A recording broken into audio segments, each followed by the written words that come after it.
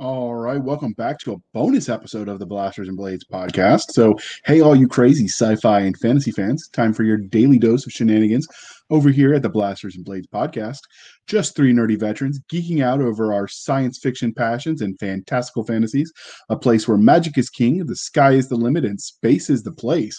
So, without further ado, let me tell you what we're doing right now. We're getting ready to release some of the archive that we found from when we were the sci-fi shenanigans.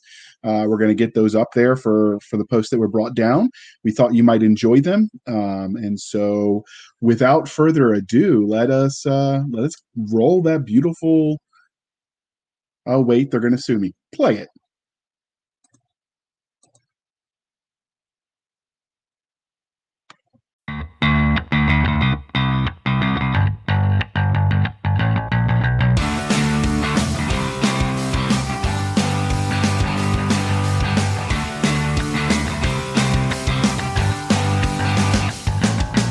Hey, all you crazy sci-fi fans. Time for your daily dose of insanity over here at the Sci-Fi Shenanigans podcast with your hosts, J.R. Handley and me, Chris Winder. Just two nerdy veterans geeking out over our science fiction passions. A place where the sky's the limit, space is the place, and nerds run the world. Without further ado... All right, welcome back to another episode of the Sci-Fi Shenanigans podcast. Today we're going to do another book review, although this time it will be another anthology hosted by Craig Martell titled The Expanding Universe 4, Space Adventures, Alien Contact, and Military Science Fiction Anthology. We use shorthand, call it TEU4 or The Expanding Universe 4. The rest of that subtitle is a mouthful, so you can skip it if you want, dear listener. So as I mentioned before, I'm publishing my own anthology in December, which the two guests, not guests, my co-host and our guest are both involved with. So I've been studying the market. I was, in full disclosure, in volume 3 of this anthology. So when volume 4 came out, I decided to give it a shot. There were so many stories in this edition, 31 authors telling 31 great stories that I let Chris pick 5. We'll discuss today. And then promptly, as the games of telephone happened, there was some miscommunication and we didn't all read the exact same stories. Oops, our bad. But rather than delay it, we'll review each of these stories individually. Work smarter, not harder. Am I right? Yes, sure. Yeah. All right. So with us, as we review this anthology, is returning guest Tim C. Taylor. In case the listeners haven't listened to the previous 2 episodes, which will be in the show notes, can you introduce yourself again for us? Yeah, hi. Tim C. Taylor. So I've been writing and publishing full-time since 2011. Human Legion is one of my stories series. I published J.R. Handley in the Sleeping Legion. I'm in the Four Horsemen universe. In fact, so is Chris. And at the moment, we're in number 1 in anthologies, I believe, in Amazon.com. Well done, Chris. And currently working on a science fiction adventure serial called Chimera Company. Okay. Awesome. So when I keep notes so that way we can do a callback if we need to. I know what the answers were. And so while Tim introduced himself, since I know all that, I wrote pip, pip, cheerio, warm beer, blah. Just so you know. Yeah, that's kind of it, except for It kind of sums it up. it's not warm. It's cellar temperature. Let's get this right. All right. I couldn't resist that one. So let's first talk about the cover. So since I'm colorblind, I figure we can start with you, Tim, since you're the guest, and I'll give my thoughts. But bear in mind, like I said, I don't see color like normal folk. So what do you think of the color, or the cover, Tim? Well, the cover and the color. Yeah, I thought it was very good. It looked quite similar to Volume 3, in fact, but slightly different color. So it's a collection of rather cool-looking spaceships. They're all zooming around, looking very exciting. It's I'd say, orange, pink, and brown background. Text is really good. It's maybe a little bit lost in the background, but it looks a bit like the other ones in the series. So I guess that's exactly what you're after, because the first 3 have sold really well. So the 4th one, you want to make it look like the branding for the other one. So it worked for me. Okay, what about you, Chris? Yeah, I like also how they did the title and Craig Martell's name. It's just a little bit lighter, but a nice shadow effect, a nice dark edge around it. And the way they did the lighting in the background, there's a big lens lens flare kind of effect. It looks like whoever took the picture is at a serious tactical disadvantage because they're looking into the sun. So I liked that effect too. Yeah, I did too. So I absolutely loved it. It's like I said, the several spaceships appearing to be in what looks like maneuvers of some kind. Given the imagery, you suspect maybe they're fighting somebody, and it does have that lens flare. I can see that part. It sort of looks like they're flying into a nebula almost, or about to break the gravitational fields of the planet. Right. Oh, flying out, I think. Yeah, I can see that. But yeah, I absolutely liked it. So it's absolutely gorgeous. So the link for the story will be in the show notes. So you should click the link and check that cover art out. It didn't say who did it, but I think it was. Now I'm drawing a blank on his name. He's a British science fiction artist who does a lot of sci-fi covers. Tom something, Edwards? I think. Tom Edwards. There we go. Yeah. I think that's a Tom Edwards cover. It looks like his work. I was going to say it looked like Tom Edwards spaceships. I mean, there may be ones that have been used on other books. And these are sort of smaller versions. That's what it kind of looks like. Yeah. Oh, very good. Yeah, I absolutely love it. But yeah, he does good work. So we'll link to him. And if we're wrong, Craig Martelle can shout at us into the night sky, and the Aurora Borealis will carry it to us. Yes. Okay, that joke falls flat if you don't know that Craig Martelle lives in Alaska, up near the North Pole. So he likes people so much he got away. But moving on, because this anthology had so many stories in it, let's talk about how it is organized on its Amazon page. I'll go first so I can sort of explain what I mean. I thought that the individual descriptions were hard to read. It felt like everything was sort of smashed together. It would have been easier if there could have been a space between the individual title and blurb and maybe highlight the bold the titles. But what about you guys? Did you have any issues reading that? I did. I had to read it 3 or 4 times to figure out how it was organized. But once I did, then for me it was pretty easy. It's not the way I would have done it, but I was able to pick stories from it, so it worked. Yeah, I'm not sure how much of that is the holdup of what Amazon will let you do and not do, because I don't handle the back end once the story is done. My wife and mother, or in the first series, Tim, did all that work. So, I mean, that could just be my ignorance speaking. But what about you, Tim? Did you find any issues with that? Yeah, I would have done it a bit differently. I mean, if I'm looking for a new anthology to read, one of the things I'll do is look for the list of authors. So I want a few people I recognise as authors I enjoy. So I would personally, I would put the authors in bold, the names of the stories in italic, but there's a short sentence description for each one, a little miniature teaser. I thought they were very effective, and they really got me into it. I did too. It's just hard to get to them to match everything up. So, but yeah. All right. So we'll focus on several parts of the story, and I'll give you the rundown so listeners are on the same page. So we've got the summary, which is a book synopsis, even potentially straight from the back of the book. So in this case, we're going to list the Amazon blurb. And when we talk summary, we're just going to decide whether we think that fits. And if it does, we'll move on. We have characters. So who are the main characters? Do we like them? How do they look, act? Are they believable, sympathetic, well-rounded, etc.? The plot, which is the general story arc, action-packed. Was it easy to follow? Did it lag in places? Parts we just didn't believe. We have the world building, which is so how well fleshed out was their world? Did I buy it? Could I envision myself there? The good, the bad, and the ugly, basically. Description is how well the author did allowing us to visualize things. And then overall, this is where we put our opinions. Did we like it? Would we recommend it? And why? Does that work for all you guys? Yeah. Sounds right to me. All right. Okay, so the first book was Information War by Craig Martelle. So the blurb on Amazon says, the first casualty when war comes is the truth. So, did that match the story of the Token Brit? Yeah. It did. I mean, it has to do its job as a sort of a teaser, but I think there was more to the story than this. It's a lot about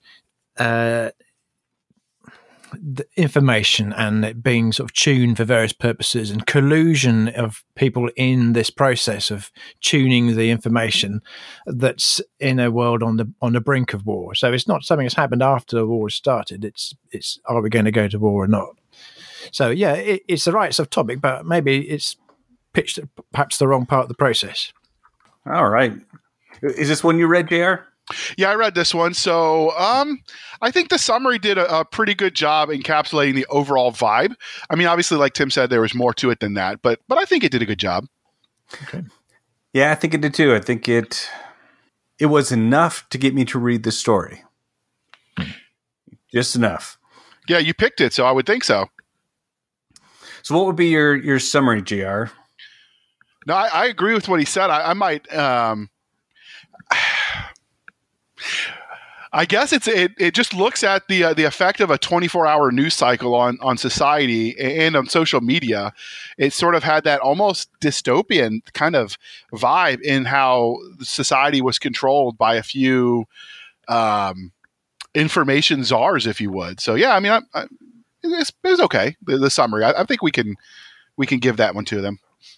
Mm-hmm. What do you think, Tim? Yeah. Information czars. Yeah, 24-hour news cycle. Yeah, that's pretty much what it is. I thought there was a bit more multiple parties. There's collusion of I don't want to do too many spoilers, but there's a sense that the people who are being lied to are perhaps colluding in that, and perhaps they prefer that to getting the unvarnished truth. And that's one of the things that gets sort of revealed. Perhaps there's more awareness of it going on than perhaps you realize at the first go. So who are the good guys and the bad guys? It's not quite as simple as it looks at first. Right. And even then, it does one thing well. There's a character who has a change of heart and makes a big decision. I always like seeing that in short stories because it's not so easy to do. Yeah, and that was credible. I believed that. Like, somebody got pushed and I now have to do the right thing, whatever the cost. Yep. That was good. It's really tough doing this without giving it away. It's right, yeah. Especially when they're a little bit shorter. Yeah. but we will manage because we've done it before. So. Yep. Okay, so what do you think about the characters, JR? Well, the main character's name, just for freshness, was Kenny Freeman, which I thought was an interesting choice of name since they were talking about the freedom of information, and his last name is Freeman. I don't know if that was intentional or a random new name generator. Sometimes that stuff happens. Happy coincidence. But I don't know. On the one hand, I felt like he was a little bit of a patsy, so it was kind of hard. I felt sorry for him more than necessarily relating to him. But in the end, he does the right thing by his own estimation. So you did root for him a little bit. And then there were, of course, some of the secondary characters, the political figures, the information czars we talked about earlier, and then the ship's captain involved in the pending war. So I think he did a good job with the characters. Now, I didn't really like them necessarily, but they were well written. Mm-hmm. I got to say, my favorite characters were the ship captain of the.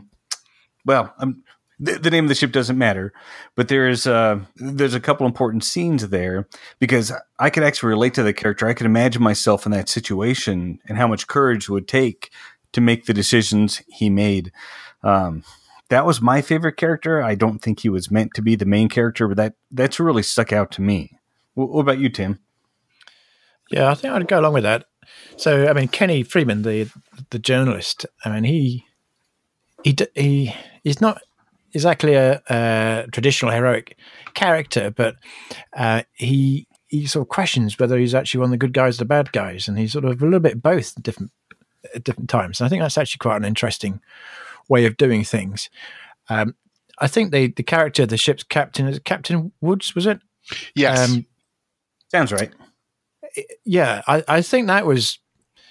I think it didn't get an awful lot of screen time, if you like, but I think actually most of the description went in with him and his situation, his crew, and I think that was a very well put together. I think it's Craig's concentrating there, the author concentrating there on that character, and it was a difficult thing to do, as you say, but I think it came across really convincingly, and he is all, I guess, the main catalyst character that people are questioning what the right thing to do is, and he kind of he gives a bit of an indication and makes people think a little bit harder. Yeah, I agree. So Tim, what do you think about the plot of the story? How'd that work for you? Yeah, that was very good. It worked well. As I say, it's the sort of thing, fake news and propaganda wars and things. It's easy to have token good guys and bad guys, make it a little bit obvious. But I like the way that it was. You felt that perhaps parts of society, some of which are obvious, some which not so obvious, are playing their part in this, and they're kind of going along with this manipulation of the truth for an agenda, which makes you think, well, whose agendas are we really going for here? So yeah, that worked pretty well. So what do you think, JR? Yeah, I thought so too. I thought the plot, the pacing was a little disjointed for me. It felt like it was jumbled around. It almost, if I had to pin down what I thought I didn't like about the plot, it was almost like the story was too big for a short story. I mean, I think this could have easily drawn out to a novel, but in full disclosure, I have that problem. I haven't met a short story. I haven't tried to turn into a novel. So I can confirm. It could be my own bias coming out, but I felt like too much was going on, and so it was hard to follow any one thing. I think for me, short stories have to narrow their focus a lot more. Yeah, for me, the plot was overshadowed by the message that was clear and obvious in the story. Yeah, it could have been a little less heavy-handed, and I think the story would have been more enjoyable, but this was definitely, for me, a message story. All right, so what about the world building, JR? How did that hit you?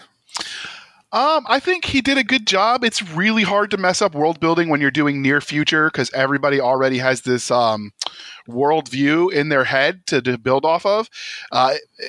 From as a reader and as an author, I would say that that's the easiest to do just because you don't have to spend as many words there. Everyone knows what a bus looks like, so we don't have to describe the bus. We can move on and talk about the exciting, passenger on the bus, right? So I think with world building, they nailed it. I thought they did a good job. Or Craig Martell. What about you, Tim? Yeah, I'd say what JR did. It's near future. It's, maybe 50 years in the future sort of thing. The description, I'm sort of going the next bit as well a little bit. The world building and description, I think, was really about the spaceship, what's going on in space. Yeah. So when you said, JR, that maybe there's too much in it, that's interesting because I thought that it was quite dialogue heavy and description light because the author was trying to concentrate on the bits that were critical to story and spending more time there. Well, I didn't say the description was heavy-handed or was too much. I said the world building in that they were trying to do too much in scope. So you're bouncing around between the politicians, the newspapermen, who are both on Earth or all on Earth, and then the ship's captain out there investigating this alien threat. And so you're bouncing back and forth when really the story for me was in space. And so what was going on back on Earth, it almost seemed like, okay, I don't care about that. Let's keep moving. So I don't know. If he had narrowed his focus a little bit, I think would have been better. What we really want to read about is Space Force. Yes. Right. Absolutely. Yeah, for me, I thought it was well executed for what he was trying to do because he was constrained by word count. It was supposed to be a short story. And it felt a little bit shoehorned, like he was trying to squeeze too much into too small of a space. But I think it came out okay. So what about the description, JR? What do you think? He didn't spend a lot of time describing what was going on Earth. So there was something like a script that popped up, and I'm picturing like a 1920s newsroom where you've got the little ticker tape, which seemed odd and disjointing a little bit because like this is the modern age. Why don't they just go over internet, tablet, whatever, right? So it seemed almost like a step back tech-wise. But then when he got into space with what he was describing there, I mean, I've always preferred more description over less, but I think for a short story, when he's describing the captain encountering the alien, I thought the description there was pretty good.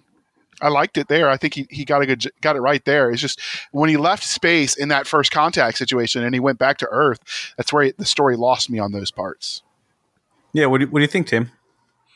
Yeah, that it's the bit that gets the best description and the best character. Yeah, definitely. Space stuff has got more description. But as I say, it is a way of playing it is to say, well, as an author, I'm going to spend my word count on the bits that are the most interesting parts of the story, and perhaps be efficient elsewhere. And that's how it felt to me. Yeah, me too. I don't remember a lot of what happened on the Earth side, but the description of what happened in space is still vivid in my mind. I may have gotten some of the descriptions wrong. My mind may not be seeing what he's intending, but I was still satisfied. It doesn't matter. Yeah, agreed. So overall, Tim, how would you rate the story? Yeah, I thought it was good. Definitely. What would you say out of 5? Ooh, 4. 4, okay. What about you, JR? So I liked that this was trying to discover the truth in a post-truth world where sound bites are all that matter. I liked that part. And the population were sheep and dumb. Okay, that works for me. I like that he had the Space Force. I dig that. I've been loving all of the memes since Trump announced streamlining our space capabilities into one unified branch. I find that the back and forth on that hilarious. So you've got me there. When they talked about with the propaganda piece, the bugs were attacking, it sort of struck me as shades of Heinlein's Starship Troopers. With the president of the world calling the alien bugs. So I liked that. And I liked the first contact because the reveal was unexpected. I do think overall he used some acronyms that made it a little hard to follow the story. So, I get that was a little off. I will say the reporter as propagandist did sort of agree with my worldview. So, take that for what it is. And in the end, the conclusion was basically what I expected. So I'll give it 3 or 4 stars. But that's not to say I don't like his writing because, I never really want to give the bad reviews. This one didn't do it for me. But I read Craig Martell's Dark Landing and I loved it. So it's not his writing, it's the story. Yep. For me, the only thing that kept it from being 5 stars was that it was so message heavy. It's not typically the kind of story I read. I like stories, if they're going to be message stories, to strike me a week after I read it, where I'll be thinking about it and then suddenly it'll dawn on me what the message was, because the story was so compelling and the message was so subtle, but it was still there. So I got to give it 4 out of 5. Just because it was so heavy-handed. Okay, yeah. So our next story was Unexpected Bounty by Terry Mixon. So the blurb on Amazon is, Zag the Bounty Hunter just wanted a beer. The universe had a different plan. Does that match the story, hold on. Before we do that, this is important. So we try to disclose our own biases, et cetera, et cetera. So in full disclosure, Chris and I are both patrons of the Dead Robot Society podcast, hosted by Terry Mixon, and I'm actually a fan of his work. But the reason I mention that is he's talked it through on his various episodes, coming up with the concept of the story. So I'm not sure how much with us, because it'll be interesting to see what Tim thinks. Our opinions were colored by we listened to it every step of the way. And so I think that's fair to tell people listening to our thoughts. And so, I thought the summary, I think he nailed it. That was actually, of all the summaries we have, that was one of the ones that I had the least problems with as far as did it encapsulate the story? I think this one nailed it. Yep. And it's really simple and it's really silly, I think, as well. What do you think, Tim? Yeah, it's absolutely spot on, and it captures the tone of the story as well as the plot of what happens. So spot on. All right. So what do you think of the characters, Tim? Very good. There's only 2 characters I think actually we get to see. There's a young thief and a very large bounty hunter called Zag, who is a 2.5 meter tall Borrelian. So a non-human, bit like a Minotaur. That's what they'd want you to believe. And I thought that really added to the story. I think Terry really got into the character and thought about how would things be different. How do you be a bounty hunter when you're 2.5 meters tall and everybody can see you a mile around? Yeah, I thought that was excellent. I really liked that. What do you think, JR? I did. I liked that he was so tall. It sort of had the Hellboy vibes for me. But again, we listened to the podcast where he explicitly said that was the goal. But I definitely saw it when I read it. And it's been long enough since he talked about it. I don't know if it just triggered the memory or it stood on its own, but it definitely had that vibe. I like the orc sort of sounding name to me, Zag the Bounty Hunter, the Zag of Borel. Like that struck me. So I really did like that with the horns and everything. Yeah, I'd completely forgotten that he was talking about that during his podcast until he reminded me, and then I guess I was focused on other things at the time. Maybe thinking about glitter or coffee or something. I have no idea. But I had a lot of fun with this character, and I love that he built in all these complications and then showed how this gigantic scary bounty hunter was able to overcome these difficulties. So I thought that was a lot of fun. And before you move on, I will say that I did like about the characters because he gave him those horns on his head. And too often science fiction authors will give these character traits to their aliens and then never use them. Oh, he used those horns. Oh yeah. Yes, so that was a huge plus for me. I was giggling. I mean, it was embarrassingly so when he did that. So, well, what about the plot, JR? I liked it. It was simple and straightforward. It was sort of a men's adventure story kind of thing that I grew up reading as a kid. So I dug it. There were complications thrown in that you don't expect. So basically, the premise is with the plot. We're talking about plot, right? Mm-hmm. So he lands on this planet. He just wants a beer, like he says in the description, and he's going looking for a beer. And in the end, a guy with a record who's wanted sees this famous or infamous bounty hunter and thinks he's coming for him. And so he starts a fight, and the other guy's like, dude, I don't even know who you are. I just wanted a beer. Yeah. And then you're off to the races. So I really did like it. I mean, it was the quickest of all of them to read. For sure. But Terry Mixon is unashamedly a popcorn writer. I love that about his stories. Like, there is deeper meaning in it, I think, if you look, but mostly it's just a fun story. So he gets a grade gold star on that one. Yeah. What do you think, Tim? Yeah. I mean, you're right. You've pretty much summarized it. They mistaken identity, missed chance to have a beer, and are getting chased by the bad guys. And that's basically it, really. But what else do you need? That is just done so well. And I think it takes a lot of skill to take something that's really very simple, but not spinning out. But it didn't feel at all as if it was stretched or anything like that. It didn't feel as long as it actually was in terms of reading it, because it was just so much fun. And that's actually takes a lot of accomplishment to do that. It did have a feel of the interesting you said Hellboy. I was thinking of Fafhrd and Grey Mouser by Fritz Leiber. Sword and sorcery things I used to read. Say that one more time. Fafhrd and the Grey Mouser. You're going to have to throw that in the Fritz Leiber. Yeah. Throw that in the show notes when you're done, and I'll list it. This is it was probably most popular in the 50s. He was the guy who invented the term sword and sorcery. Oh. And they had a really tall, 7-foot tall sort of warrior and a small thief. And they basically went around and did things like this. And of course, they stole things. And a bit like kind of a comedy duo version of Conan the Barbarian, I guess. Bit that kind of pulp adventure thing. Well, obviously, that was sword and sorceries, but this has got that same vibe. I love it. Well, that makes sense because Terry's talked about that. Like, his parents were a lot older when they had him and raised him. So, like, a lot, and he grew up in the sticks. So a lot of what he had access to were the classics. They were old by then because they were in the used paperback stores. So it wouldn't surprise me if that wasn't an inspiration, because he's talked about that on his podcast. So, yeah, I agree. Yep, and for me, it was a fun read, just like all of Terry's writing. He'll never be accused of writing high literature, but he writes fun stories, and people buy the fun stories. So obviously, there's a market for him. All right. So what about the world building, Tim? How'd you feel about that?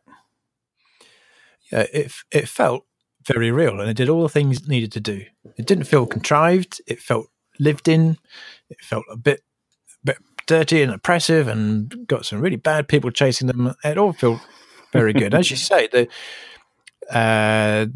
is understated prose, I'd say. He doesn't wow with great, complicated, clever descriptive languages and long descriptive passages, but it makes it all feel real, and it's not an easy thing to do.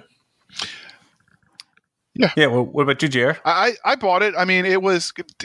I always prefer more detail over less. That's just my thing. But you don't really get that in this day and age. People prefer less because they want to picture it themselves.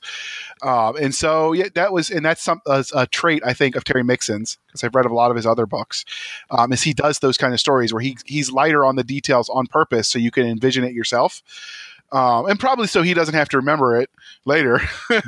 But so in some respects, I think he was lighter on the details with the world building, but I didn't have any place where I couldn't envision, because he gave you just enough to fill it in. And so the planet they landed on, I can't remember the name of it, but it was that sort of dry Tatooine sort of vibe to it that is done and overdone, and still keeps getting done because it's compelling, that you see in a lot of science fiction. So he stood on the shoulders of his predecessors on that one, and it came across well. Yep, I had to go back and think about it, because the world building was enough for me that I just fell into the story and I didn't even think about it. I saw everything in my head, and it was a great movie I was playing in my head based on the minimal description that he gave. It was just enough, I think. Speaking of description, what do you think of the overall description, Tim? Yeah, well, as you say, I thought that was perfect, because it did exactly what you needed to do to get the story working, and enough to feel for the characters, to feel what was in their heads. The Zag Bandit Hunter. I mean, he was quite an amusing guy. You wouldn't want to give him too many beers, so he might agree a bit frisky when he gets too many beers, I think. But it all works really, really well, and I have this thing about Terry that. I've read a number of his novels and quite a few short stories. Well, he's in the same anthology as is Kevin McCaughlin, in fact, that Chris and I are in at the moment, the Four Horsemen one. Mm-hmm. And it often feels that when you start off as an author, you're often told to be really energetic in the first few paragraphs and wow with clever description, or kill off at least 10 people in the first 2 sentences. But Terry never seems to do that, because he doesn't need to, because he's the Emperor of Bones. And what he has to do is he just sort of eases you in there, and you don't almost realize that you're reading something. It just seems so real. And then before you know it, you're in there. His description is vivid. You're really in there as if it's a movie playing. And that's a really clever skill. I admire that enormously about Terry. Yeah, what do you think, Jerry? I agree. I definitely forgot that I was supposed to be taking notes for this podcast as I was reading it, because I just got sucked in. If you hear that background noise, I apologize, dear listener. We've got the last gasp of the ice cream man going around the neighborhood before winter hits. But yeah, I think he did a great job on the description. Like I said, I've always would love more, but obviously in a collection of short stories, that are 7,000 to 10,000 words, there's only so much you can do.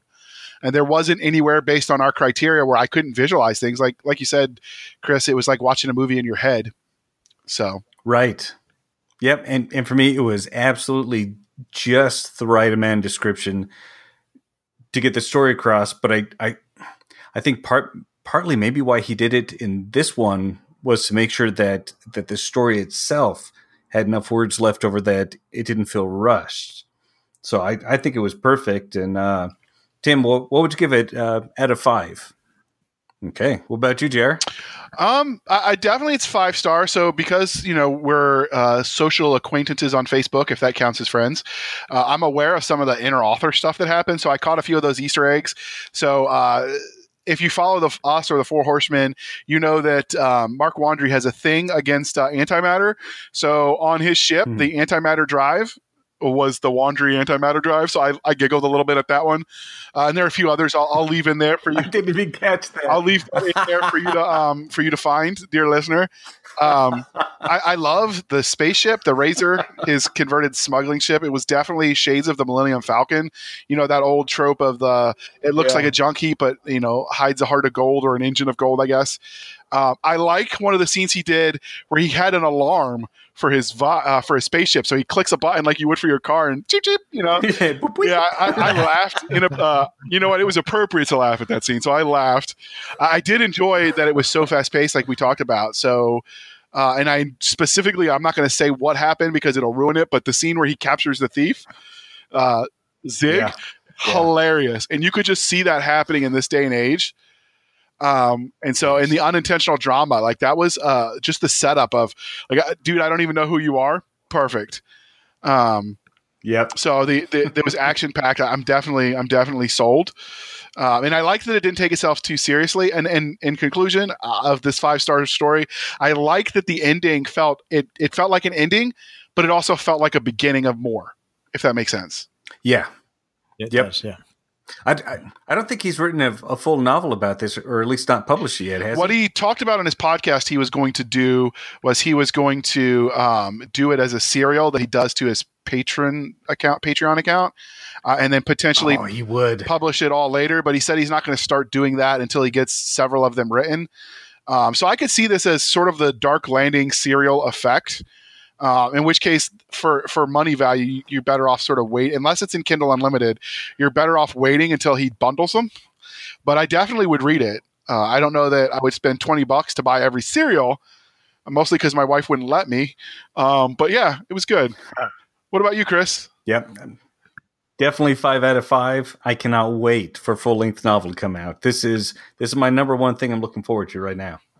Yeah, but if you're listening, Terry, that doesn't mean you get to stop writing The Empire of Bones. I need to know what happens. Yes, it does. Yes, it does. You have my permission. The Marine, you couldn't understand me. He had his mouth full of crowns. Empire of Bones are bust. But all right, so the third story is Mothers by C.M. Simpson. This is one of the ones where he mentioned the previous miscommunication that I didn't read. I read a different one, so I am just going to ask and not answer because I don't think it would be fair to fake it. But the blurb on Amazon is, no warrior is so fierce as a mother with young, and when mothers band together, enemies need beware. So do you feel like that summary fits? I think it does, but this again was a lot more than just that. So it was rough. It was rough trying to fit that into one sentence, I think. Yeah, I think you've got to pick something compelling and put that one thing in the sentence. And yes, mothers was the one of the key concepts running through it. I mean, I'll come into that in a few minutes, I think. But I both loved and didn't like the idea of the mother kinship. But it's the key theme. Mm-hmm. So that it fits. Yeah. Okay, and so the characters. How did you feel about the characters, Tim? Yeah. So we have Tally, I think, who's a human mother.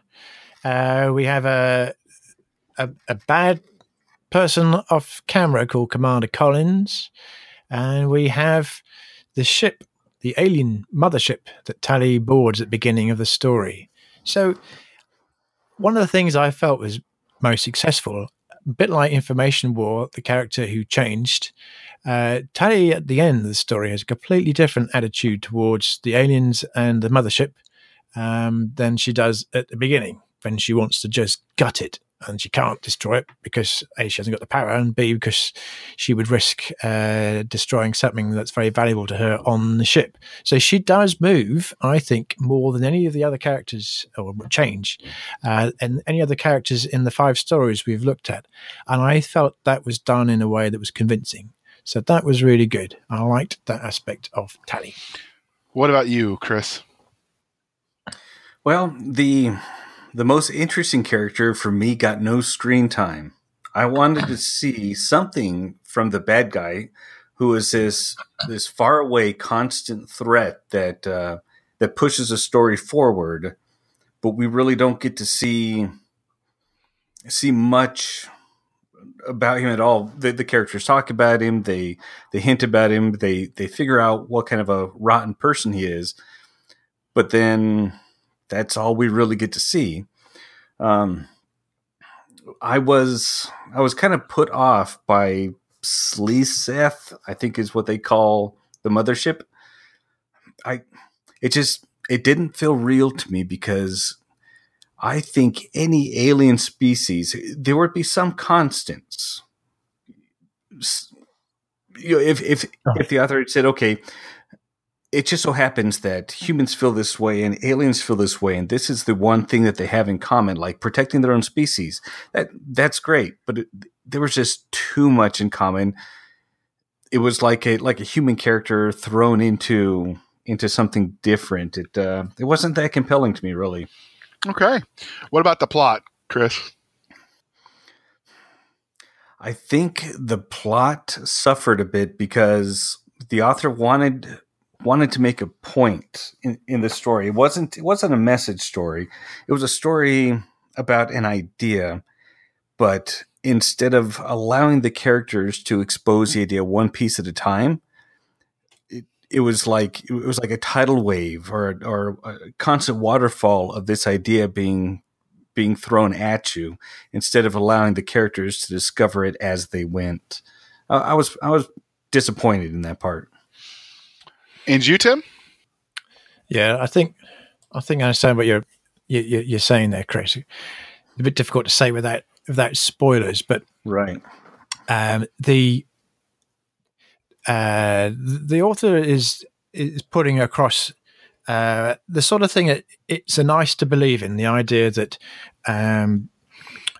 there's a commonality between humans and this alien race that is through the axis of motherhood, which is a nice thing to believe. And in a way, it's a rather similar to information war in the sense that things aren't quite how they are being portrayed by the sort of official version of events.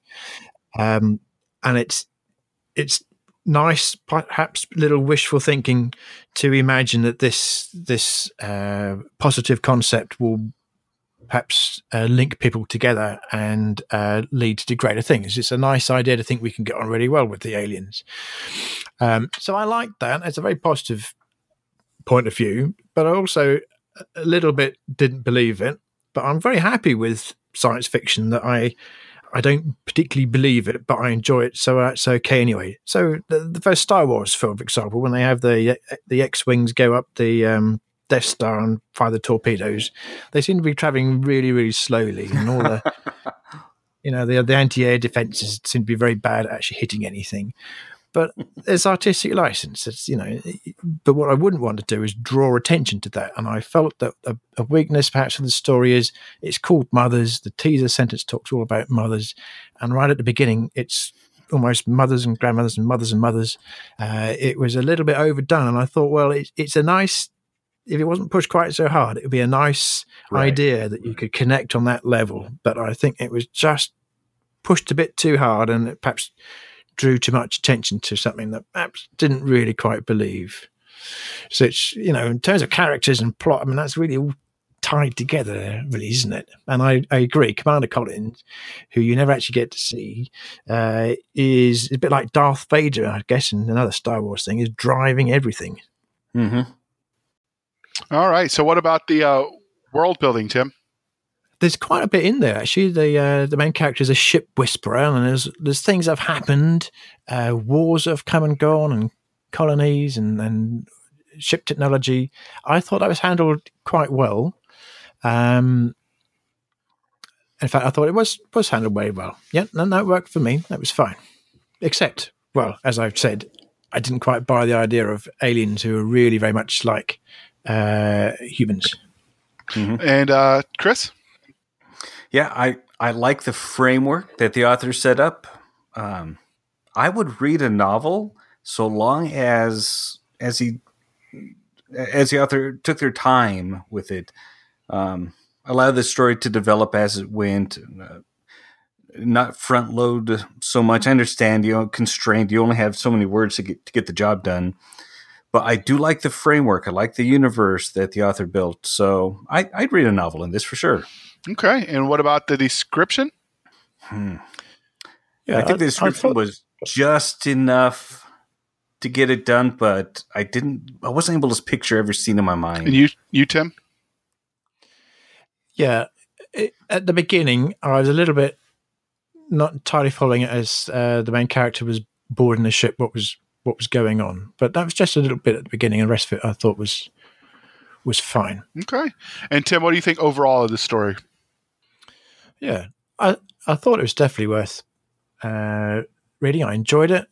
As I said, for me, I felt it drew a little bit too much attention to the aspect that at one point is sort of very positive, but I didn't quite believe. So I would say that's a 4.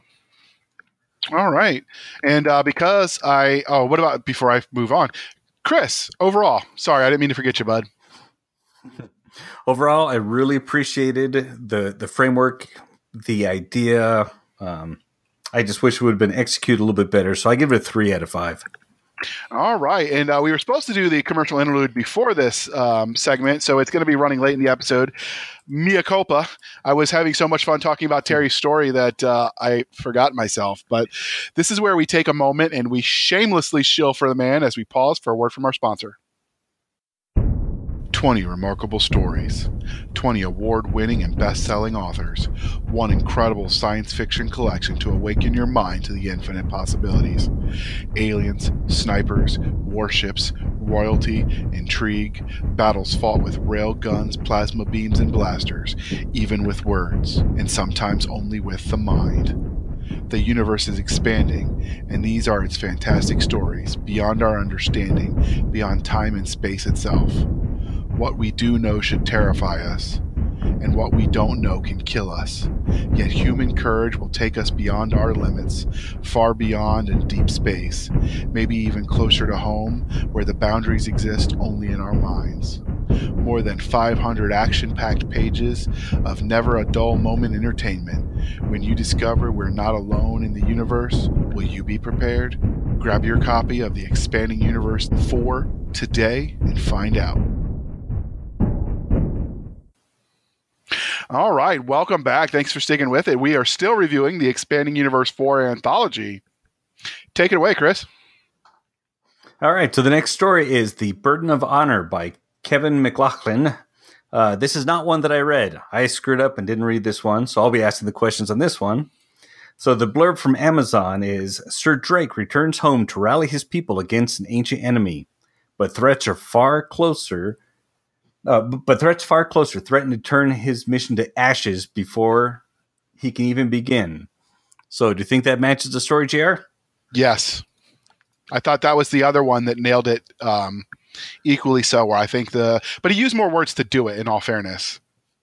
His description was one of the longer ones. No, I when you're trying to summarize, obviously the less words you have, the harder it is to do. And so he used the most words out of all the descriptions to tell about his story, or at least the ones that we did.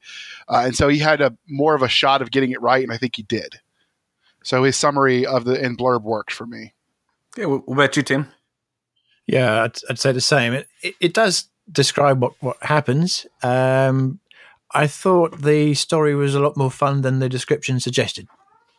I didn't find the description particularly compelling. It seemed a bit, it seemed to be standard concepts, but like that. Turn home to rally his people against an ancient enemy. I mean, there's lots of ancient enemies in blurbs. And I didn't find it particularly compelling. But when I actually got inside and I read the story, we shall find out what I thought in a minute. Yeah. Okay, Tim, what did you think about the characters? Yeah. So we've got Sir David Drake, who's a lowborn knight. We have a star kingdom with a majesty, and then a planet called Lyonesse, Admiral Sir Nicholson, Lady Agnes. One of the things I liked about it is all characters seemed competent, including the one that I won't mention because it's a bit of a spoiler. And I think that's always a good thing, because sometimes it's tempting to have people being a bit stupid in a contrived way because they're the bad guys. But everybody was had got their own. Well, everybody felt that they were doing the right thing. Everybody's a hero in their own story, and everybody was very competent. But unfortunately, they will have to kill each other, or some of them anyway. But one of the things I did note. So here's a question to both of you. We're in a kingdom where we have admirals and, admirals not that, but we have knights and ladies and plate armor later on and trial by combat, and it all sounds a bit British with things like Drake. Why do Americans write all this stuff about British earls and dukes and things? It sounds like that? alien to us. What is it? It's foreign. It's foreign. It's the mysterious. concept that you have the class system. I mean, not to say that we don't with the economy, but in principle, that's something we all, in theory, as a culture, agree is bad. Like this idea that you're important because you were born important, as opposed to you did important things. So I think that's why it's exotic. It's exotic. Well, I understand exotic because it's the good guys who are the royals. Never. Like a Duke of Ted. I mean, he was a good guy. All right. So you like the characters, though? Yes. I think it's very difficult to write a whole... It's quite complex. Everybody's got their own agenda, but it all makes perfect sense. So I think that was good, and I thought that was very well done. Yeah, I definitely like the main character, Sir David Drake. I thought the characters overall, the names were very evocative. So you got Sir David Drake. There's actually a real life David Drake who's a Vietnam veteran and science fiction author. So I wonder if there's a shadowing. Then we have the Stars Kingdom, which is another character, if you would. It's sort of evocative of David Weber's Honorverse, which was another. So you have the Lusitania was the location of one of the from the. I'm not going to go too much because we want to no spoilers, but it's a Roman province. But it's also a battleship, or excuse me, a ship that was sunk at that helped start World War I. So, and then of course, David Drake's ship, the Armistice. So you've got a warship named Truth, essentially. So I think the naming, and it's so subtle that if someone wasn't as well read on history, I wonder if they would catch all that. Interesting. So what do you think of the plot, JR? I did like it. This was one of my favorite stories, and we'll talk about that in one of the later questions that I just added. But I really did like it. It was fast paced. I think it moved along. There was enough action mixed with the intrigue, and a lot of intrigue stories are hard to do. You can lose people in the minutia. I don't think that happened here. It was definitely, there was enough to keep you going, and there wasn't anywhere where I felt like, okay, I don't believe, right? Like I really got into this one. I had trouble. I had to go back and read it twice, so the second time I could take notes for this review. Because I was getting into it. The plot device of the armor situation where they're wearing the powered armor and, basically medieval times with a spaceship, that concept is done. It doesn't always speak to me, but it was executed well here. So, yeah, I'll give it to him. Okay. All right, Tim, what do you think about the world building? Yeah, the plate armor and tribal combat, sword and pole arm, it did work, and it's been done before, but it fits in with the the sort of feel of the royal setup, and the fight scenes I thought were done very well. It did make sense, and there was actually quite a lot going on there in terms of the intrigue between those three, in fact, powers, all with their own agenda and possibly about to go to war with each other. And as JR said, it's very easy to get really complicated and just confuse the reader, and they just skip to the next story. But that was done very well. Yeah, I thought the world building was very fleshed out.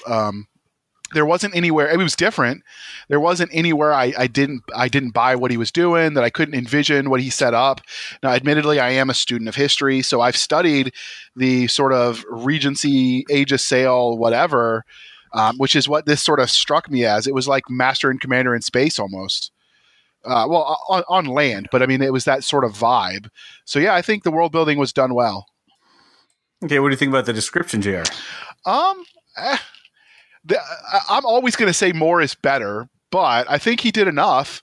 I don't know if someone who didn't have that grounding in history would follow as much of it, like with the reference to the armor and the culture, the royal nobility. I don't know, but from where I'm standing as somebody who majored in history and was getting a master's in colonial American history before I got hurt, I mean, all of it spoke to me, but your mileage may vary. Okay. And Tim? Yeah, I think it evoked the feel. I mean, it's a little bit of Master and Commander in space, but having docked, and it's also a little bit medieval, and it had the sense of big halls and a little bit showy. It felt like people weren't just described as being Lady this and the Royal something else. It felt a bit regal and grand. And I think that's nicely done. There's as I said, there's a lot going on there, and you almost don't notice that there's as much world building going on because the description supported it so well. Very, very well done that as well. Yes. Nice. So what would you give it overall, Tim? I'd give it a 4. Okay. And JR? I don't know. This was a 4 for me, but it could have been a 5. So I definitely, like I said, we dug the history in space kind of vibe. I like the use of nautical imagery. The terms from the Age of Sail. He had a sailing master as his, assistant on the ship. The captains were all knighted. He even had him using like a steering wheel. I'm picturing the one on an old warship, with the little poles coming out of it. If you don't know what I'm describing, look up a sailing ship's wheel. It sort of described that, which I thought was interesting.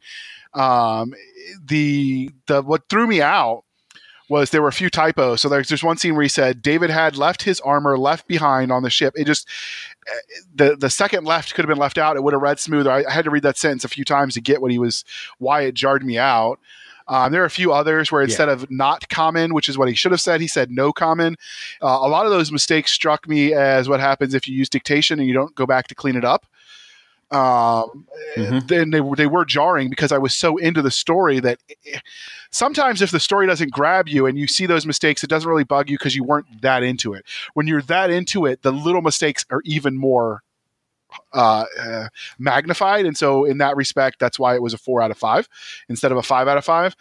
I did like that it was sort of the height of the age of nobility. I really did expect Horatio Hornblower to jump out of the pages. And they even had hot tea. Ugh. Everyone knows tea is supposed to drink cold and sweet. I did like that. Was that? Cellar temperature tea. So the ending, this is another one, much like Terry Mixon's, where the ending felt more like the beginning of another story than truly an ending of this one without leaving you feeling cheated. So if he writes this series, I'd definitely buy it. Nice. Cool. Okay, so who's got the last story? All right. So the final agreed upon story, which hopefully we all read. Tim is yes, I read Tim is a better co-host than we are because he actually read all the right stories. But the final agreed upon story is Messenger by Yuda and R.R. Verdi. I am sorry, Yuda, I can never pronounce that name. Maybe in 100 years I will finally get it right. The blurb from Amazon is, "Am I dreaming that I am a machine, or a machine dreaming of being a man?" So did you think that summary worked, Tim? Yeah, I did. It describes it, and it's very evocative. That's spot on description. What about you, Chris? Yeah, evocative's the right word. That's besides the fact that it's Yuda.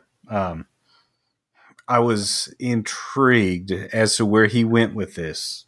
So yeah, it was a good blurb. Yeah, when I've read Yuda's The Long Slow Suicide. I can't remember the rest of it. It's another guy. It's another Indian name. I'll put that in the show notes that he wrote, which isn't for me. It was hard sci-fi, and so I expected that when I see his writing, and his style is very much proper British writing, which makes sense given his nationality. It was.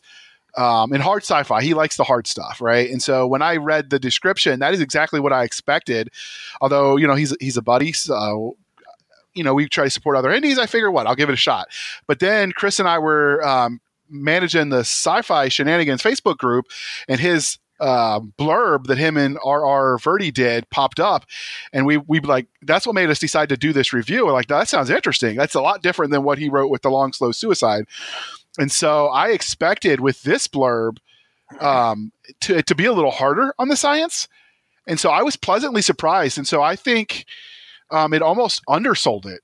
For me, the blurb was right. More of an action adventure story that I love. And this gives me more of the Asimov, Arthur C. Clarke kind of vibe with the description.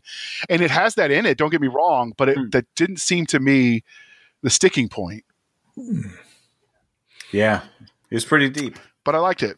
I think the summary worked, but it was all that and more. Okay. Well, what do you think about the plot, JR? Are we not going to talk about the characters? Oh, characters, sure. Characters. So that's what I meant.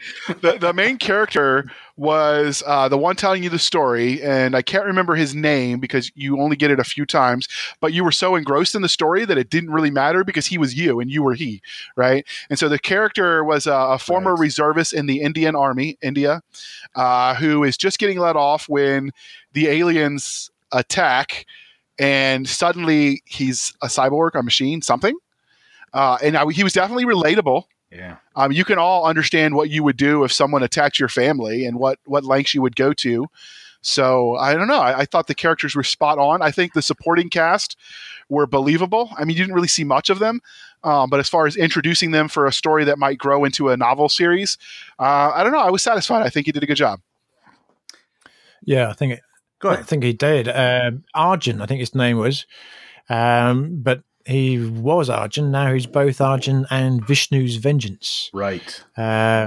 So yeah, I mean that's kind of the whole point of it. And it's interesting you said about his support team. So he's a Shikari, which is a 100-meter machine of gleaming alloy, and the description is: "My fingers are steel, my fists can crush buildings. I'm the cover model for Judas Priest albums." It's really good, shiny, big metal mecha. And I think it helps that the character, and we're not going to spoiler again, but it is, well, as the teaser says, is struggling to be human and machine and both, and it's kind of starting to not work too well together. And I think it's useful that he's got his support team who are credible, sensible, scared, but doing their job, and it helps to relate to him because the in many ways, as the reader, they represent relative normality, a relatively normal point of view, even though it's done in first person, and you're seeing things from the narrator's point of view, but you kind of think, well, I can almost see what's coming from the perspective from the support team, because that's where I would probably be if I was actually experiencing this. So yeah, he also had in there, he didn't call it that, he called it desyncing, but basically the concept, if you guys are familiar with Halo, of rampancy, where basically after a certain point in time the human brain into machine cannot function because it doesn't have the neural paths, and he goes into it a little bit, but if you're familiar with the concept of Halo, of the rampancy where the AIs eventually go crazy, he has something like that, which I think is an interesting concept. And he explained it in a unique way. And so with Halo, for instance, it's all about information. You just take in so much information, it's too much, you go crazy. Here, the way he did it, it's almost the loss of self is what drives them crazy, which I thought was a unique take on the giant mecha robots. So, yeah, I thought his main character was strong, believable, made even more believable by the reactions of those around him.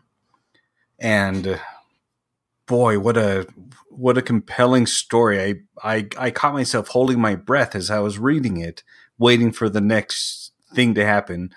And it didn't happen exactly when I thought it would. So when it did happen, it surprised me. I thought that was a lot of fun. Absolutely. So how did the plot overall hit you, Tim? Yeah, as you said there, Chris, it sort of didn't quite play out the way I'd expected it in terms of the sequencing anyway.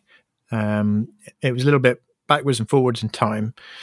It goes off to see, you think it's going to be sort of a straight linear progress where he's going a bit mad, but he goes off and sees Kali, the other different type of multi-armed Shikari, has a few fights with some a huge sort of Godzilla type insect water alien things. Mm-hmm. So all that's going on, but at the same time as he's having this desync going on, and he's sort of going a bit crazy. And I think that's the sort of thing that's very difficult to do and stop it seeming as if now we're doing the internal bit where he's going back in the past and remembering things he shouldn't do, and now we're doing a bit in the present where he's having a fight scene. Now he's going back but it all seemed to blend together very seamlessly, and I thought that was done very well. So in many ways, the external plot of he has some fight with some alien beastie things was quite simplistic, but it was all credible in the context of the story, and was just what you needed to play out the internal story, his internal struggle going on at the same time. So I think that worked pretty well. Nice. What do you think, Jared? The story arc, I didn't have.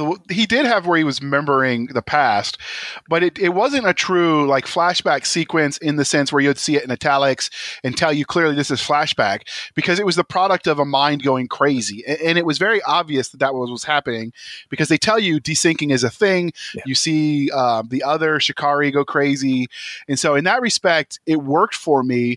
And much like when we talked about with your story, Tim, where you had the battle on the moon. I'm drawing a blank.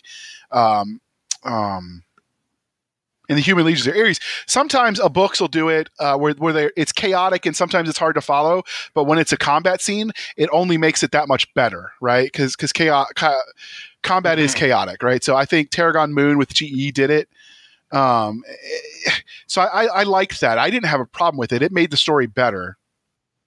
Yeah, for me, the best part of the story was the fact that he went somewhere that I think most authors would avoid. He got in the mind and showed you kind of the worst case scenario of technology. Even though we need it, someone's got to make a sacrifice.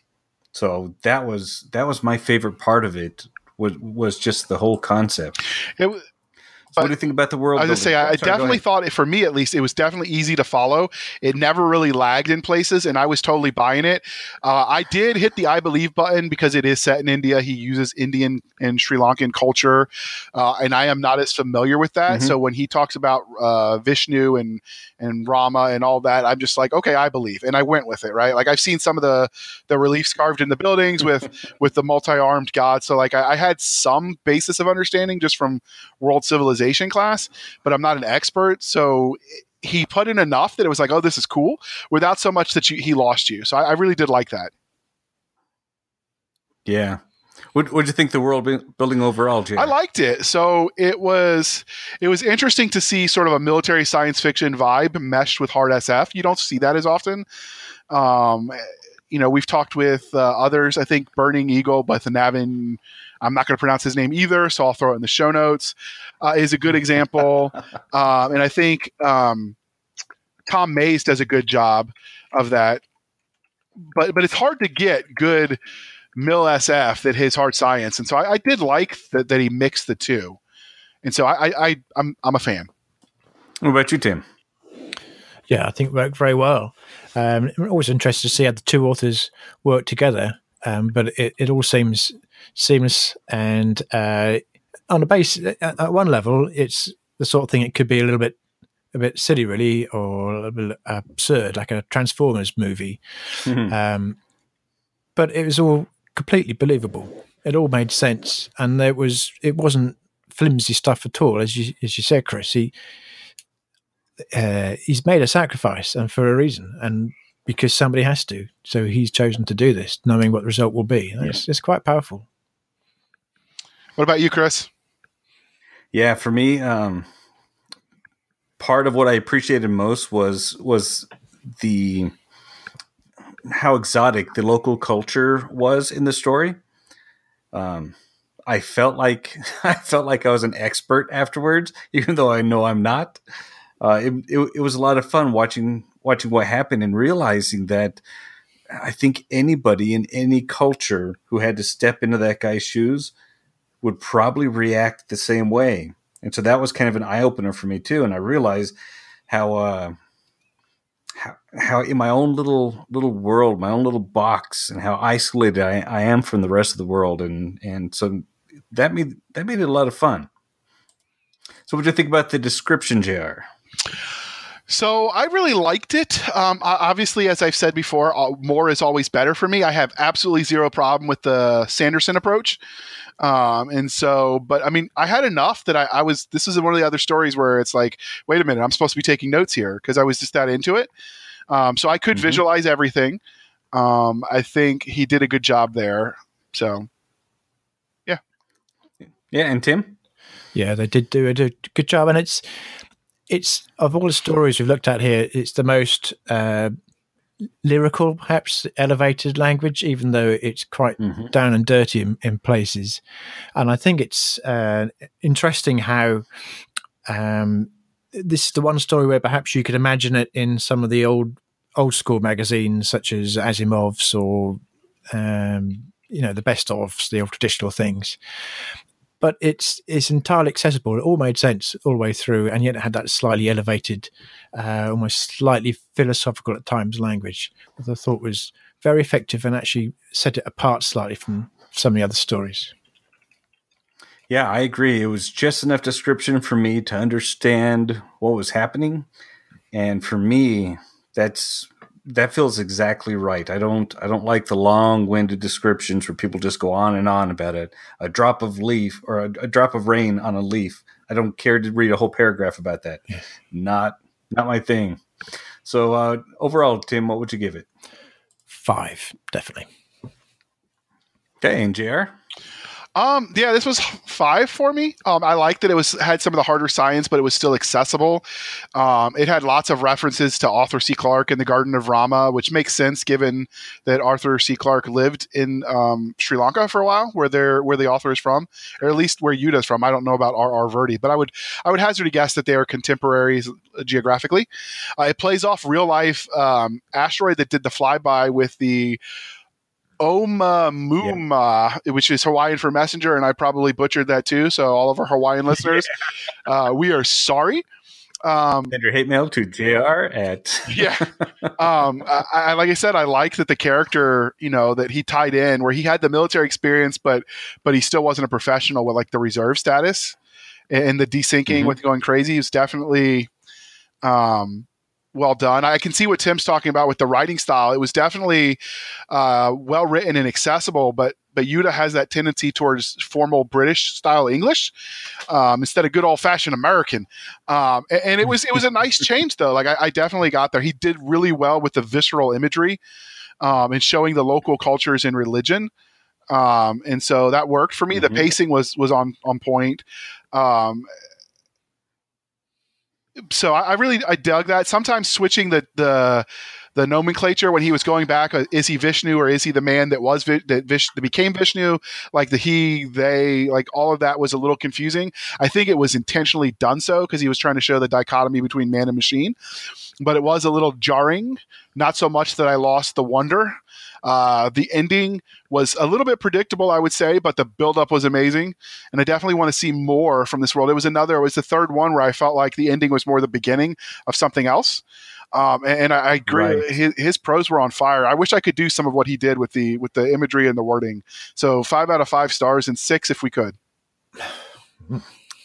And yeah, for me, it was barely 5.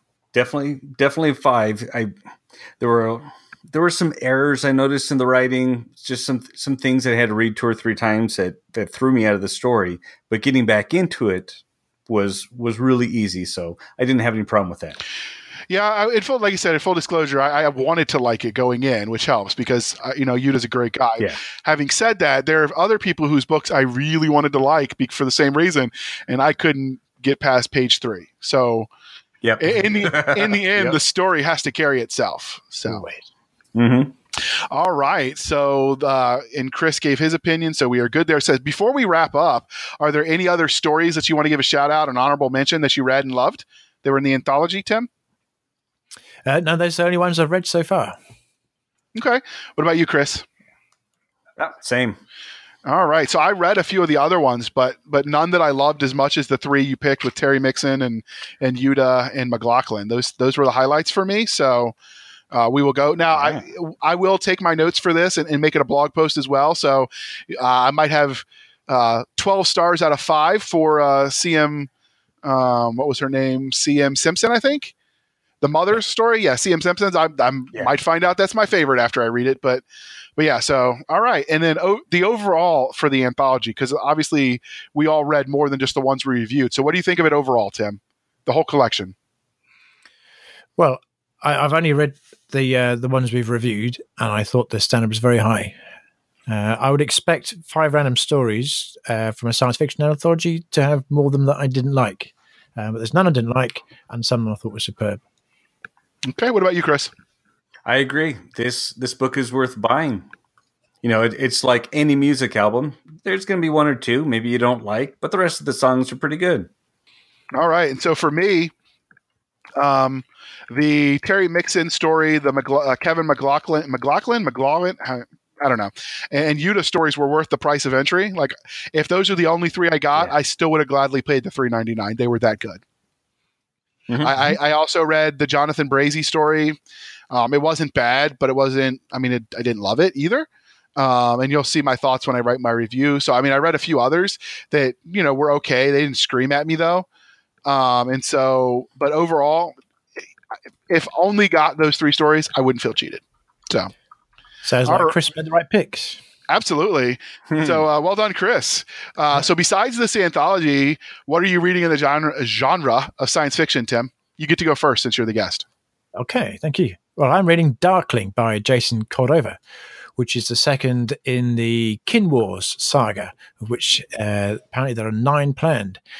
So Chris definitely picked the right stories, because I would describe Darkling as being political court intrigue, men in super mech suits, a heavy family sense, cool urban chase scenes, and information war. So it's kind of a combination of all the things we've just been talking about in the short stories. All right. I actually really liked Darkling. I've read the first 2 in the Kin War saga and loved them, so I've been waiting for book 3.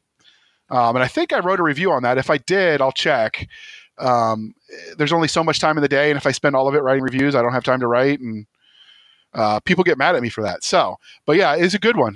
Good choice. What about you, Chris? I'm reading Uglies by Scott Westerfield. Uglies? It's a it's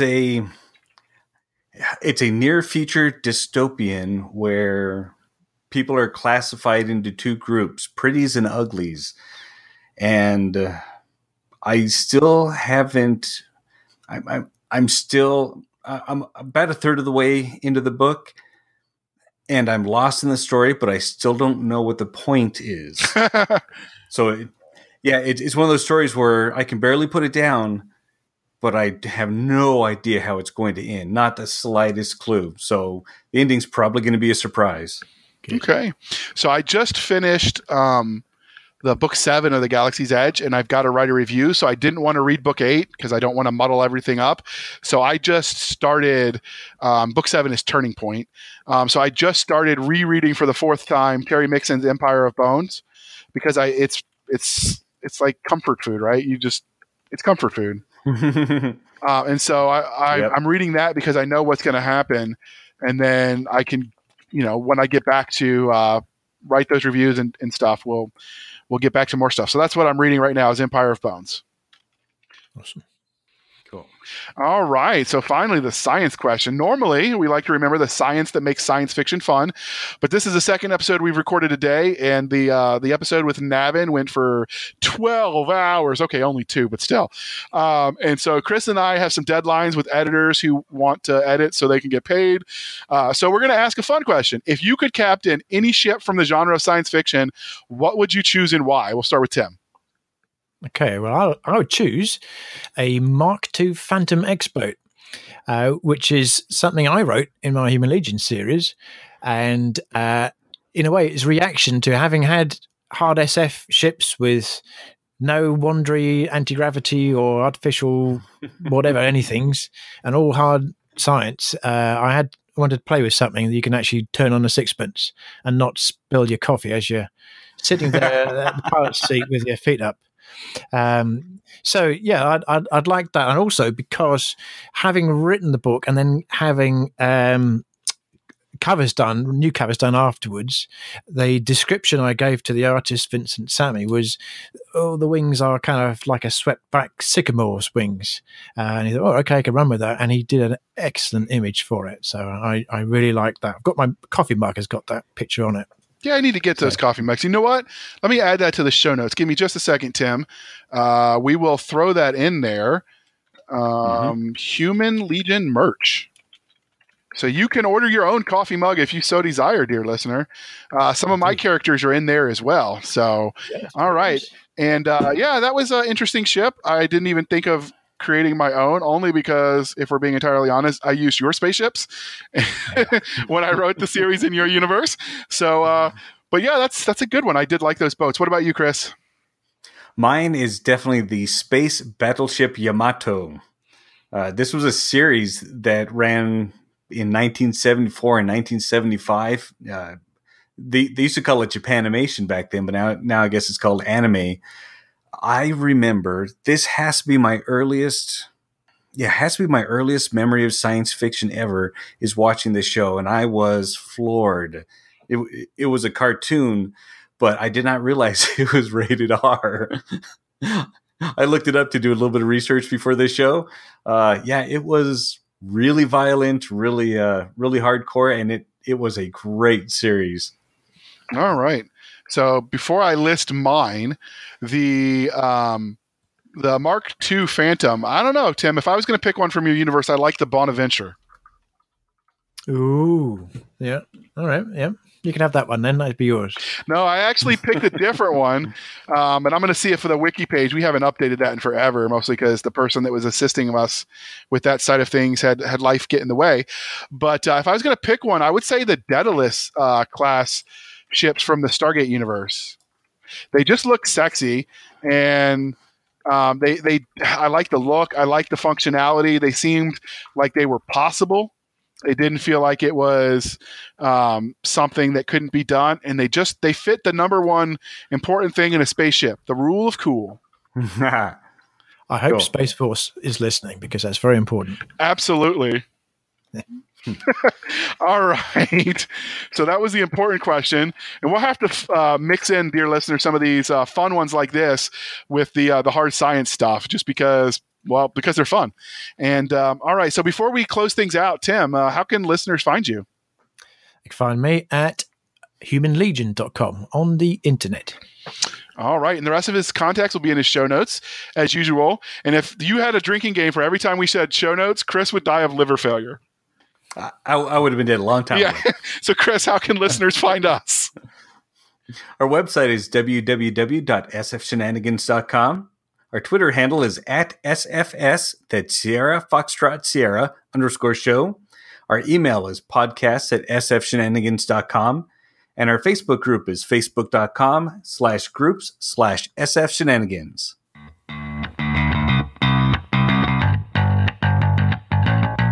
Thank you for spending some of your precious time with us. For Chris Winder, I'm J.R. Hanley, and this was the Sci-Fi Shenanigans Podcast. We'll be back next week at the same time, where we'll indulge our love of space and all things that go boom.